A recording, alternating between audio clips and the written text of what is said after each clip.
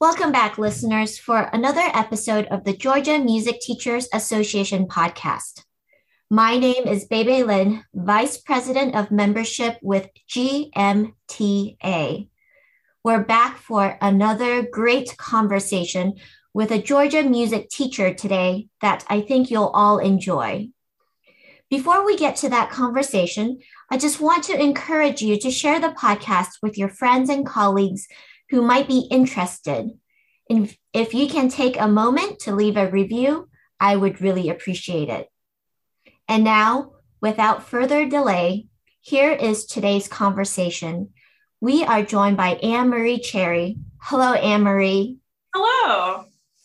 Thank you so much for making the time to talk to me. We'll start with a background question, which is, tell me about what you do and how you got to where you are today. Great. Yeah. So I'm the assistant professor of horn at the Schwab School of Music, which is in Columbus, Georgia at Columbus State University. This is my third year being here. Before that, I was teaching at UT Austin as an adjunct and kind of out on the West Coast. So I'm originally from Austin, Texas, one of the few people that actually is from there. Lots of people move there now. And I went to school at UT Austin for my undergrad, my master's.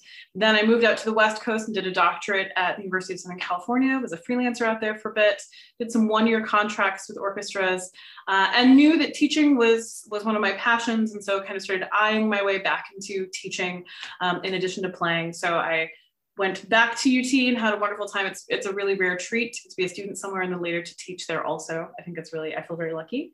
And then I got here, I applied for the job when I saw it open and have loved it. So I've been here for 3 years, as I said, and I'm freelancing in the area as well. And then I spend my summers as principal horn of the Breckenridge Music Festival. So that's who I am and what I do. Can we back up to the very beginning and tell me about how you got started in music? Sure. So I actually started on piano when I was, I think, 4. And it was just my whole family loved music. So we all were taking music lessons when we were little. And so that's how I got started and I loved it. And actually, if you asked anyone who knew me until I was about 18, they would probably say that I was a pianist and they wouldn't think of me as a horn player, which is kind of funny because that was my great love. And I also grew up singing in church choir and doing that kind of a thing. And then my older brother was in band and I worshiped the ground he walked on. I wanted to be just like him. And so I wanted to do band. And I ended up playing the French horn for the very glamorous reason that the private lesson teacher was really cute and I had a crush on him. And so I signed up to play the horn and the rest just kind of worked out. And then I got to college and I knew that I had these 3 different paths of music I could choose: piano, horn, or voice. And the horn teacher at UT Austin, Patrick Hughes, is just this incredible, kind, wonderful figure. And I ended up starting in horn because it seemed like the one I was most prepared to audition for. And then just fell in love with the work that Pat was doing and stayed as a horn player. So I was not one of those people that picked up my instrument and knew that it was my career for the rest of my life. It took me a long time to kind of convince myself. And even then in college, I wasn't actually a performance major until my senior year. It took me a long time to kind of tiptoe slowly into figuring out what I wanted to do. But yeah, so that's how I ended up on the horn. Can you tell me at what age did you start the horn? 12. Okay. And then when you said that you didn't become a performance major until your senior year, did that mean that you had to add a couple of extra years to your undergrad? Just one. Yeah. So I was a Bachelor of Arts student at first and then a music ed major. And then fortunately, I had already been doing certain things like participating in chamber music and playing in the kinds of ensembles that would count towards my degree. So really in the end, it was just, I added, my last year felt almost more like, I guess, how a master's degree feels, where it was just lessons and ensembles and I think a music history class that I'd managed not to take before, instead of all of, the upper division teaching sequence that music ed students do. But yeah, so it wasn't until my senior year. So I had an extra little victory lap. I have 5 years of an undergrad, the last 2 of them performance, I guess. Okay, great. Thank you for that. Now, can you talk a little bit about the transition from being a pianist into studying horn? What kind of hurdles did you have to overcome, or was that a fairly smooth transition? Sure. So studying piano beforehand, I think definitely gave me an advantage because I could already read music. I could already read treble and bass clef, and the horn has to read both. And so when it came to seeing all the information on the page, that didn't alarm me in the slightest. which I think is a big advantage, having now taught a lot of beginners. It's a lot to learn an instrument and how to read music all at the same time. So I felt very lucky. What was different, the horn is not pitched in concert pitch. The horn that we play on today is in the key of F. So I would see like a written C on the page, and my brain would tell me, well, that's not right, because if I go play on the piano, it was not the same C. So kind of getting that in my ear, and also getting used to the difference between, you can do everything seemingly right, like put the fingers down for the right note, and maybe the right note doesn't come out. Unlike piano, if you sit down and if you play a C, the C is going to happen. It may not sound exactly how you want it to sound, but there are other things to refine. But so that kind of accuracy element and learning to trust my ear in a different way. If you've ever spent any time in a band room, you'll hear band directors say to their brass students that they should be able to sing it in their head before they play it. And that kind of audiation is a huge part of brass playing, especially for young students. So that was part of it, this kind of concept of accuracy in that way. And also the sound production element of it too. So if you like, I can take a few seconds to talk about how the horn works. So I have mine hanging out right here by my feet. So like all brass instruments, we have a mouthpiece that we buzz into, and brass embouchures, this like big mysterious thing, but it's actually pretty simple. You're going to be blowing air through it, and that allows the lips to vibrate, and it sounds a little bit like an angry mosquito is what I tell my students when they play. So if I put the mouthpiece up and I buzz through it,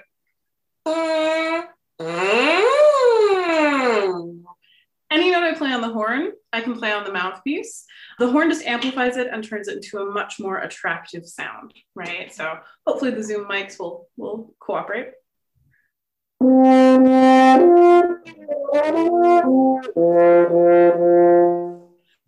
So that's kind of the principle of how it works. The instrument itself is just an amplifier for what you're doing on the mouthpiece. The big difference is, though, you probably noticed that when I buzzed, I could kind of do this big swoopy gesture and hit everything. That's something that a trombonist can with their slide. They can make those big smeary things, right? The horn's a little bit different. Like the rest of the brass family, it is governed by the harmonic series, which means that on any given length of tubing, there are only certain notes we can play. So, for example, if I have no valves down, and I wanted to do that same kind of gesture, the horn has to turn it into specific pitches. It can't make that big bend kind of a siren to end up with only a few notes. Right? And I can do that same pattern on any set of fingers. And if I'm adding length to the horn, it will get lower. And whenever we add a finger, it's making the horn longer by redirecting the air through one of these elaborate looking loops. Yeah. And that just transposes for us on the fly. Once upon a time, the horn didn't have valves. They hadn't quite figured that part of it out yet. And so horn players came up with some other cool tricks where we would put our right hand in the bell and manipulate it around. So just by moving my hand, if this is my natural position, let's say, I can bend it this way and lower the pitch, or I can raise the pitch so you can get something like. So as you can imagine, the horn was this kind of outlier compared to some other instruments. When you think back to Beethoven, or even Brahms, who was a big advocate of the natural horn, there was a lot of usage of what we call hand horn. So some of the most famous things that we think about would have had those kind of coloration pitches that were in there, because that was the only way to get anything that was chromatic and not in the harmonic series. It's also why when you look at orchestral scores, you'll sometimes see 4 horns that are all in different keys to try and get access to all of the pitches that were needed for the harmonies in the orchestra, even though they could only play the ones in the harmonic series on that fundamental. Hopefully that makes sense. So in the early 20th century, late 19th century, geniuses started coming up with these valves. So really the modern horn, as we think about it, is like 11 different horns put together, 11 different natural horns. We don't think about it that way very often when we're playing. I don't pick up a horn in E part and just slap my second valve down and go to town. But we can if we need to. It's a good pedagogical tool. We'll sometimes practice that way. But now modern horn players learn fingerings. And we learn the fingerings that are the most in tune and the most accurate and yield the most consistent sound. So it kind of bypasses some of the quirks of natural horn and embraces some of the best things about natural horn. Yeah. Great. Thank you for that overview and that introduction to French horn playing. I loved learning about that. And I had no idea that the hand inside the bell could change the pitch so much. So that was absolutely. Yeah. And that's a big thing with young students. If any of you teach young French horn players and intonation is a frustration for them, check in on their right hand position, because it can, as you can tell, you can bend it a whole half step. And so sometimes a student just kind of gets like a little bit relaxed and their arm collapses over, and then they mess up their intonation. So yeah, right hand position is huge on the horn. So there we go. Wow. So let's talk about practicing for you as a child. You obviously must have practiced on the piano, and you must have practiced on the French horn, and maybe you practiced on the voice. So can you kind of break that down for us? How did you juggle all of those demands, and what was practicing like for you as a child? Yeah, so I loved playing as a child. I don't think I loved practice. I don't think I really got it because I was one of those annoying students that a lot of things came naturally early on. And so I just got used to being able to kind of do things. And so rather than sitting with that frustration, that moment when we all hit a window where we're like, I can't do this easily, I would just avoid it and get frustrated. And so I would sight read a lot. My parents would insist, like, well, your teacher says you have to practice for this long. But my parents, even though they love music, they're not musicians. And so they weren't entirely sure what practicing should look like either, right? So sometimes it literally would just be, I'd pick up a piano book. I know I had to practice for an hour. My mom would set a kitchen timer and I would read it like a book. Like I just sight read my way through it and flip to the next one and flip to the next one. And then I would have spent time on the piano for an hour. And so I could kind of check that box, but it wasn't really accomplishing a whole lot. The horn, it was a similar kind of a thing. I took private lessons and my teacher would say something like, you should play like 30 minutes or an hour a day. And so usually I would just like read through whatever I was working on and then just kind of sight read for a little bit until then, or play something by ear maybe if I wanted to. I was a terrible practicer. So you can take this as like hope that maybe terrible practicers can turn out to be good practicers. But so that's honestly probably from when I was a little child all the way through my undergrad. That's more or less how I practiced. It was just like, well, I play through stuff, and if it didn't seem to come naturally, I would just decide it was not my lot in life to be able to play it. And I'd avoid it and do something else. And then I got very frustrated because, as you can imagine, you hit a window where there are just some things that like your natural abilities are not going to take you past it. And the things that you want, if you have big aspirations, you have to work your way through difficult things. And that's actually the reason I decided to go back for my doctorate, is I knew that I had to face these like deep, dark secrets of my horn playing if I really wanted to be able to do the things that I said I wanted to be able to do. And so I went back, and my teacher more or less was just like, we're going to figure this out. And my first semester of my doctorate was her looking at what kind of naturally good things I was doing in my practice, and then making me build in structured time to address those things that were not as good. And I know that sounds ridiculous that you can get all the way to a graduate degree and be a terrible practicer. But it's true. I was just really lucky that the kinds of things that I was being asked to do were things I could kind of wing it. And I think that there is something to be said for doing a bunch of sight reading and having those kinds of skills. That has served me well, especially as a freelancer, where sometimes you don't know what you're going to play until you show up and you flip the music over on your stand. But I just was not very patient. And so I loved to play. It was not an issue to get me to spend time on my instruments. It was an issue to get me to be productive in that time. So yeah, I think that the biggest takeaway that's given me as a teacher is that when we tell students to practice, they don't necessarily know what that means. We can't just assume that they have a network of people at home that know what that should look like. So with my students, sometimes I'll be very prescriptive and say, like, spend 10 minutes here, 15 minutes on this, or no more than 5 minutes on this, and that kind of a thing. Because as a horrible, innately terrible practicer, it was important to me to have structure as I got older. I wonder, as someone who must have, these things must have come to you intuitively, did your teachers know that you were not practicing as well as you should have, or were you able to kind of fool them? A mix. I think a mix. So I didn't seriously study voice in a way that I ever had to have that conversation. I like sang in a rock band and I sang in a choir. You can like kind of hide, and like those are areas where you can just kind of do your thing. My piano teacher definitely would figure it out, and he would get really frustrated and make me practice with him in my lessons.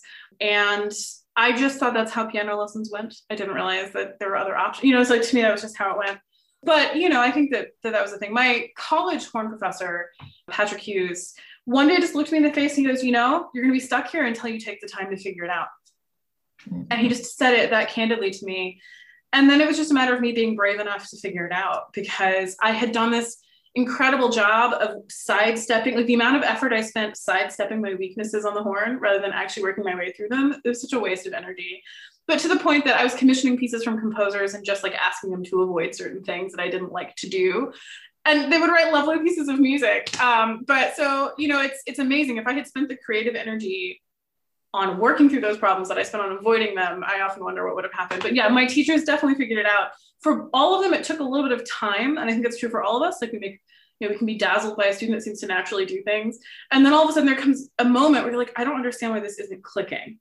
right? And so then they'd ask me if I practiced, and I would say yes. And then it became, well, how did you practice? And then when you have that kind of look of, that's when you know that it was not right. So yes, they were just very patient and willing to put up with me. I'm not sure why, but they were lovely humans. Got it. You touched briefly on this about your family's relationship with music. You hinted that your siblings or people in your family made music together. Can you break that down for us? Absolutely. So my mom's side of the family in particular, everyone is very musical, though they're not professional musicians. I just have one cousin that's a singer. And then the rest of us love music deeply. So my grandmother, who like grew up in this Italian family off in the mountains somewhere, she loved music. It was very important to her. All four of her children took piano lessons and grew up thinking that music was very important, and pass that on to their children. And so, you know, as an Italian family, we were very close. We spent a lot of holidays together and birthdays and things. So I have a lot of memories as a child of being at my grandmother's house and there being almost constantly some form of live music, my aunt at a piano or one of us playing. So there were 9 grandchildren, 8 of us played instruments. All of us would get recruited into singing. It usually wasn't classical music. It was usually like Dean Martin tunes or, you know, things like that. But there was constantly music happening in the house. And then at home, my older brother, as I said, he was in band, he played trombone, and my parents both love music dearly. So there was a lot of music happening all the time, preferably live. I mean, my parents really encouraged that and prioritized it. So yeah, we were a very musical family and a lot of different genres and styles. So I think that that actually has been something that was really important to me also growing up, and not just being in the lane of only classical music or only piano music or, you know, only horn music. Having like a big variety of things that were in my musical vocabulary has been incredibly helpful. Plus just this idea of family time or celebrating involving making music with someone that kind of lends a special flavor to performing. So yeah, it's always been kind of a part of my life. Has that continued into adulthood? Like now that all the grandkids are grown, do you guys get together for Thanksgiving or Christmas and you gather around and sing together? Yep, absolutely. So my grandmother lived to be 101, and up through the end of her life, every time we were there, it was just understood that everyone was bringing their instrument, even if they weren't. So like I have cousins that are geologists, but still kind of play the violin, you know, like that kind of a thing. And we would all go. And it was a lot of us just kind of like picking tunes out by ear. Maybe like the week before, one of my cousins would email and be like, okay, here's this song, and let's all try and figure something out. And then at her funeral, we all played. We did an arrangement of Going Home, which is the slow movement of Dvorak 9. And we did this huge arrangement of it that was, because she loved music so much. Now we aren't able, we're all, you know, spread out all over creation. So we don't all get to do that together as much, but I do think very much that when we are together in small groups, it's still a very important thing for all of us. And so it's very common that if some of my cousins and I are together, one of us will sit down at the piano and we'll like start singing, even if it's just, it pops up in conversation. Like, oh, I heard this song and here, let me play it for you. Even though we now obviously could pull up our phones and play it, it's just ingrained in us to do that, which is kind of fun. It's interesting and it's different. My family always sings Christmas carols together for fun, you know, that kind of a deal. So we're that kind of nerdy, wonderful music family, I think. So I love that. Do you show up to each other's weddings and play for each other's weddings? Is that a thing? Yeah, actually, absolutely. I have played or sang in every single one of my cousins' weddings except for one. It was like the venue didn't really work for that. But yeah, we're all very much involved in performing and playing together. And one of my cousins, his son, wanted to take horn lessons in high school. And so we had like a whole conversation about that and impromptu lessons. And yeah, it's still very much a part of who we are. I love that. What a beautiful picture. I think you've started touching on this, but I'm going to ask this question anyway. What are some challenges you have encountered as a musician? Sure. So the first kind of big and obvious one in my own musical learning was figuring out practicing and being brave enough to walk through the things I wasn't naturally good at, right? I think that it was an issue of courage for me. When you're naturally good at something and it's reinforced to you early on, that through a positive thing, like, oh, that sounds beautiful, it sounds wonderful, that becomes how you identify with doing it. And then the moment it doesn't go well, it can be really scary, right? And so I think that was the thing. My identity was, well, I do music. And so when music wasn't going well, what did that mean for me, sort of a deal. So that I think is definitely one of them. And then as I got through that kind of a hurdle, there were all these other things kind of embedded in our field. You know, the choice to go to summer festivals or to have a summer job, right? And it's kind of some of these sorts of things that have been challenging. So I didn't do a lot of summer festivals when I was in college. I was always working 2 or 3 jobs. So, you know, I was paying bills and doing stuff like that and watching my colleagues go off to Aspen and Tanglewood and, you know, all of these big name things and make connections and network.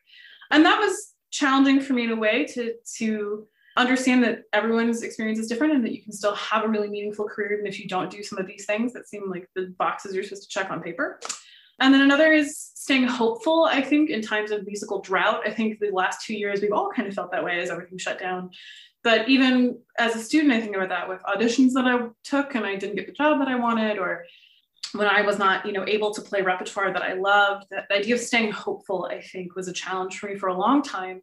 And I really do think that as technology has allowed us to do things, and you can listen to music in a different way and make music with people who are far away, that has been really helpful for me in those kinds of things. And it's something I think all of us certainly have been dealing with for the last couple of years. So, what would you say is the balance between talent and work ethic when it comes to determining success in a student?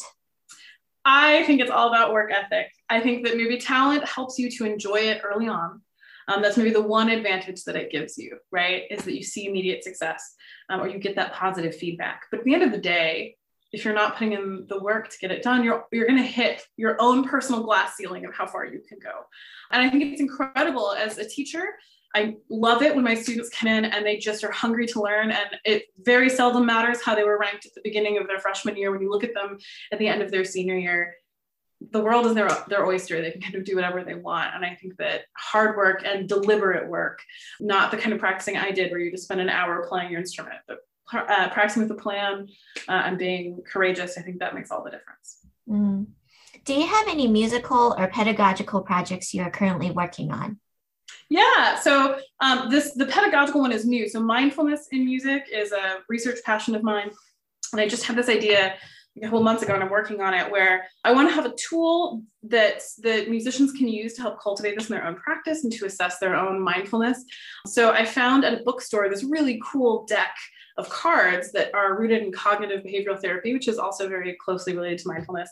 And each day it's just a little prompt, and it's not a journal and it's not a book. It's like a tool you can use kind of how it feels right for you. And I think that's really exciting. So I'm working on trying to figure out what would be the right kinds of prompts and or ways that my work with mindfulness could translate into that, so that musicians in their daily practice can have another tool, even if they don't have time to read a book or the patience to sit down and journal, just like something that they can use and take with them that's portable. So I'm working on developing that right now. I'm excited about that. I think it should be really fun.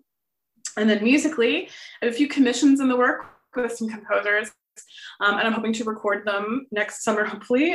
So one for horn and mixed percussion ensemble, and one for horn and wind octet. So I'm pretty excited about those projects too. Going back up to the mindfulness, you said it was a deck of cards? Yeah, so I purely stumbled on this at a bookstore. Someone else had done this with, it was designed to be a tool for therapy, sort of like applying to yourself tools from therapeutic practices in cognitive behavioral therapy. And I bought it because I was like, well, I'm intrigued. And so basically the cards were organized, like if you think about a normal deck of cards that is organized into suits. Instead of suits, it was like concepts, right? And so within each concept, there were 13 little prompts that would give you just something to think about. And sometimes it was as simple as reframing a challenge, or an observation to challenge yourself with during the day. Once every hour, get up and take a walk and then, notice something. And it was just things like that. But that particular deck was based in cognitive behavioral therapy. And it turns out that they have them for all sorts of different forms of therapeutic things. But I think there's a lot of potential there for mindfulness applications for musicians, which is something I'm really passionate about. So that might look like a set of meditations or a set of prompts to get you thinking about how to reframe your day, your frustrations in practice. And I could rant about this for a long time, but there's a lot of really interesting research that mindfulness is actually several different facets of habits of thinking. So one of them is acting with awareness. And I think that musicians, if we look back to practice, often we don't practice with awareness.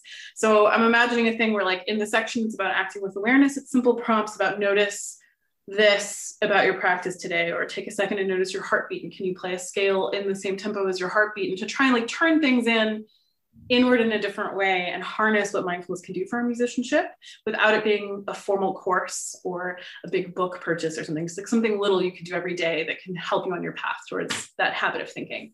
That's kind of what I'm thinking. Do you have any books about music or teaching that you can recommend? Absolutely. So every spring I do a book club with my studio. And so there are two that we have done that we absolutely loved that I'll pass on. So one is Atomic Habits by James Clear. It's not overtly about music, but all of his thinking about building habits relates so much into our success as musicians and the way we structure our lives. So we found it immensely helpful. My studio loved it. We're currently reading one called Talent is Overrated that talks a lot about deliberate practice. And that one is also really, really wonderful. In a more specific musical context, there's a book by Fergus McWilliams, who was the second horn of the Berlin Philharmonic for a long time. And he wrote a book called Blow Your Own Horn. And it's basically just him talking about like how he figured out for himself certain things and when he allowed himself to reject certain things that teachers had told him because it didn't work for him anymore, and how he worked that through with his own students. So it's a little bit horn nerd-y, but it's also, I think, really interesting, and it's a short read. It's like 100 pages. So all three of those I think are great. So I'm fascinated by the idea of a book club with your students. How do you structure that? So we do it in the spring, and I tell them at the end of the semester what book they need to buy so they can read it over the winter break if they'd like, or they can kind of pace it up themselves. But I build it into my syllabus, and so 4 times during the semester in our studio class, we have a discussion, and I break it up. So I usually do the first chunk to kind of model for them how I would like that to go. And I have certain concepts that I want to talk about, and I ask them questions, how did you feel about this statement, that sort of thing. And then I kind of arbitrarily divide them up so into chunks. And so I try to do, like a freshman and an upperclassman and a grad student or something, and like put them in a pair, like a little cluster, and they'll cover 3 or so chapters depending on the length of the book. And then I don't really tell them what to do with it. So sometimes they as a group go and get coffee and they decide what they want to do. And then sometimes it's just the individuals who have specific things they want to do. And then we just kind of moderate a discussion, and I'll hop in if it seems like someone is being particularly shy, or if it seems like we're going in a direction that makes someone uncomfortable, I might redirect it, stuff like that. But I really let them take the reins of it. And I was really surprised at how much they loved it. It's become kind of one of the things. They asked me in August, what book are we reading? They were already ready to go, which is kind of fun. But yeah, so we just kind of take some time. I'm lucky at CSU that I have really long studio classes, and I see my students twice a week as a cohort because we have horn ensemble on Tuesdays and studio class on Fridays. So I can afford to give up a studio class time for something like that, which is nice. But I think even if I didn't have twice a week with them, I would still do it. It's been really cool because it lets me see how they're thinking about life away from music, and then helps us to connect it back to music. And I can't recommend it enough. It's been such a joy to do that with them. Yeah, I really like this idea. I think I'm going to steal it and try it out with my students. Yeah, go for it. Yeah. What aspects of your life and career as a musician has surprised you? How does it measure up to the life you envisioned for yourself as a young musician? Yeah, I think the biggest thing that has surprised me is how many different places I have moved. I know that some people grew up in families that moved all over. Mine did not. My whole family lived in Texas and still does. I'm the only person in my family who's not in Texas. So I think I didn't really understand those kinds of opportunities. And that's both, a challenge and exciting at the same time. So that's definitely the first one, that to follow some of the opportunities that I wanted to have, I might have to be willing to pick up and move and live in a different place. So that was probably the first one that surprised me. And then how small the musical world is. I feel like almost every time I show up at a gig, I recognize somebody, or I know somebody through somebody else, which is wild. And I know the older that we get, the smaller that world becomes, which is really cool. I mean, our teachers used to say that to us all the time in college. And I think we all just kind of didn't believe them. And then now I very much believe them. The music world really is tiny. But it is very different, and in some ways so much more exciting than I could have imagined. I try to remind myself that my version of what it meant to be a professional musician was rooted not in a family full of musicians and not in a city with a huge major orchestra. I mean, there's the Austin Symphony, but it's not of the caliber and this busyness of New York Phil or Boston or one of those. So I didn't really know what being a professional musician could look like, except for my piano teacher. He was the only professional musician, or my band director. And so it's looked wildly different. And some of the opportunities I've had, I couldn't have predicted in a million years. And that's really exciting. The fact that this career can still surprise me while I'm doing the things I knew I wanted to do, I think has been really great. But it's very different than what I envisioned when I was younger. Great. If you had a chance to redo your life and career choices, what would you change or not change about them? Yeah. So I think that I would try to be more patient with myself, to do slow practice and to do the slow work. I was a student that when I saw an opportunity, I said yes to everything all the time. And so I was spread very, very thin. And I actually think I would still say yes to everything. I mean, I was the horn player that played on everybody's recitals and chamber recitals and things. And I got to play a huge amount of music when I was very young, just because I always said yes and I was always around the music building. And that was great. But I think that it would have been better if I had paired that with more diligent listening habits and the patience to practice slowly instead of seeing a mountain of rep and thinking I just had to read through it at tempo as quickly as possible and get it under my fingers. Because it definitely meant that there were times I would loop back to something and the mistakes I made in my first performance might crop up in my second, that kind of thing. You live with your bad habits for a long time. So it's better to just kind of work slowly at them and to give yourself permission to let a performance as you're doing it that day, to enjoy it. That represents who you are as a performer that day. It doesn't mean it has to be perfect, and it doesn't mean that it can't get better. I don't know if you've ever felt that way, but I put a lot of pressure on myself as a young musician to be well, this is my chance to play, The Rite of Spring. It has to be perfect. And when it wasn't perfect, it felt devastating instead of being this is a really good representation of where I am right now. And the next time I play it, I know exactly what I want to change. And so I think kind of having that giving yourself permission for that and not basing decisions from a place of fear. There were a lot of opportunities that I said no to because I was scared of what that meant. I couldn't really picture what a professional musician's life looked like. I only knew what I kind of see my family do. And for a long time when things didn't seem to match in that, I have to leave Texas for that, or, I have to do this other thing. And I was scared of it. So I would say no. You can survive anything for a summer or for a year, just about. So I think if I could go back, I would take the opportunities to do some of those 1 year study abroad things, or 1 year this or that. 1 year in the grand scheme of your life will go by so fast. So that would be it. Great. This is our very last question. What advice would you give to a young pre-collegiate musician about a life with music? Absolutely. So the first one, I will admit, I'm stealing from a friend of mine who is a studio musician in LA.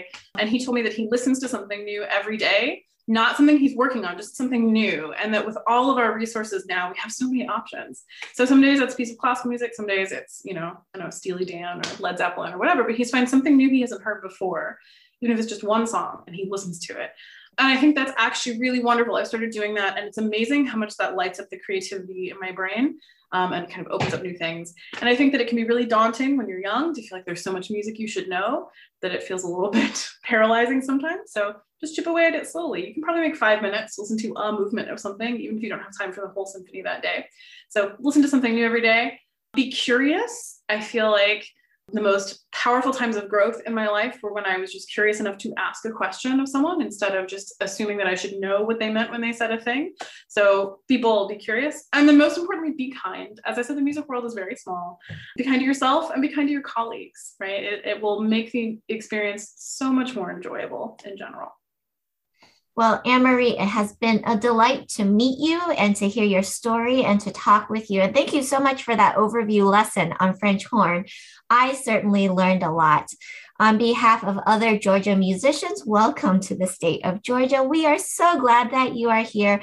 And thank you so much for taking time out of your busy schedule to talk with me and share with our listeners. I wish you happy teaching and happy students.